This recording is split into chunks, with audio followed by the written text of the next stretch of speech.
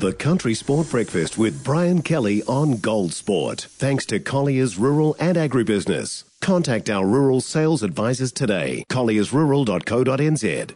Emery with the pass to McDowell. McDowell out to this right edge. Yossei! Yossei scores in the right-hand corner. Manawatu. Oh, they're going to get a famous win. 17 losses on the trot, which is a record number of losses for Manawatu. And look how happy they are.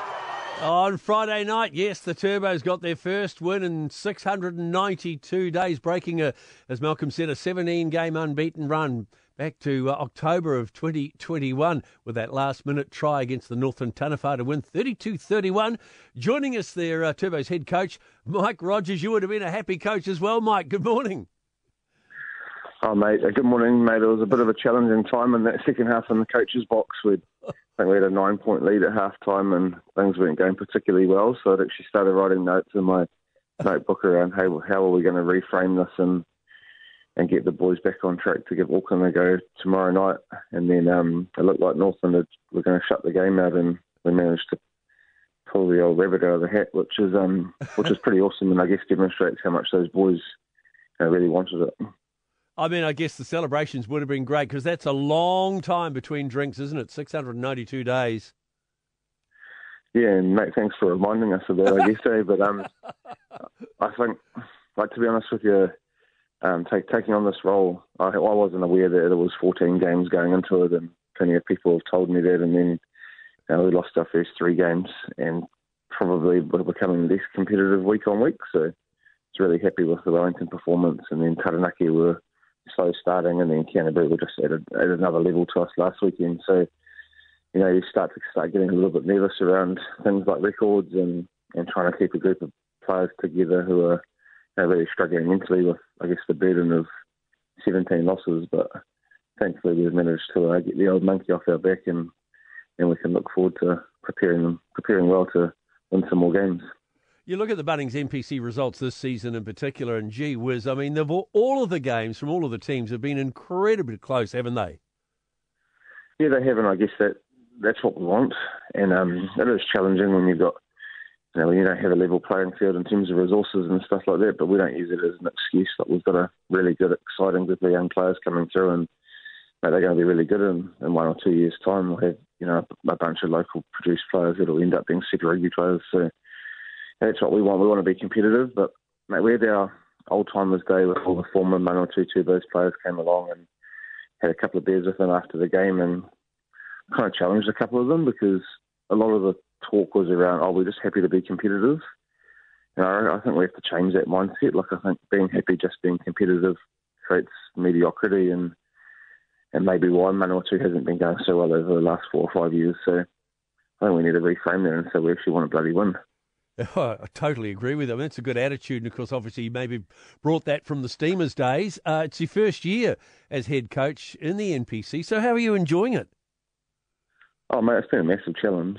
And I guess that's probably the best word for it. Like, awesome in that, it's a team that didn't really know how to perform. So, and there's plenty of desire and want within the group, but trying to channel that in the right direction has been challenging. And bringing together a new coaching group, a new staff, the whole thing's been a big challenge. But, I knew that taking it on, and they were starting to turn a corner, so that's extremely gratifying. Like, it's certainly the job's not done yet, but I think we can be really proud of where we've got to. But there's a hell of a lot more room for improvement, which I guess is exciting as well. Storm week for you guys, so 3 games in 8 days. How brutal is a storm week on the players and even the coaches? Oh, to be honest, I think it's more brutal on the coaches than the players. So the players love it because they don't have to train, So we train twice in a week, and then they're spending more time playing than they are training, which I guess, the learning requirement is a lot for them. So it's probably mentally tough on them, but physically it's, the demands are probably less than what you'd have in a normal week. So, I reckon that I would have been all right, and if that was the case back in when I was rolling around playing club rugby, if we didn't have to train and we didn't have to play, I probably would have been half decent. So you've got Auckland tomorrow night. I mean, what will you have to do to make it a winning streak? Because we've seen they are beatable, aren't they? Yeah, I think they are. I think they're like everybody else in that they've probably got 15 high-quality players, and all those guys will be Super Rugby players or ex-All Blacks. But once you kind of get a couple of layers below that, they've got an experience just like we have and everybody else does. So it'll be interesting to see what sort of team they name. We've gone for a really young, exciting group. A couple of players who haven't played so far this season. So the vibe in the camp's been really positive. They're excited about getting an opportunity, and what better place to get your first crack at than playing Auckland at Eden Park. So, mate, the key thing for us is just being excited and going out there and taking on the challenge, not being afraid, because if we don't pull the trigger, so to speak, she could be a little bit of a long night at the office. And it doesn't get any easier because you've got Tasman on Sunday. Have you asked the rugby gods what you've done to deserve this, Mike?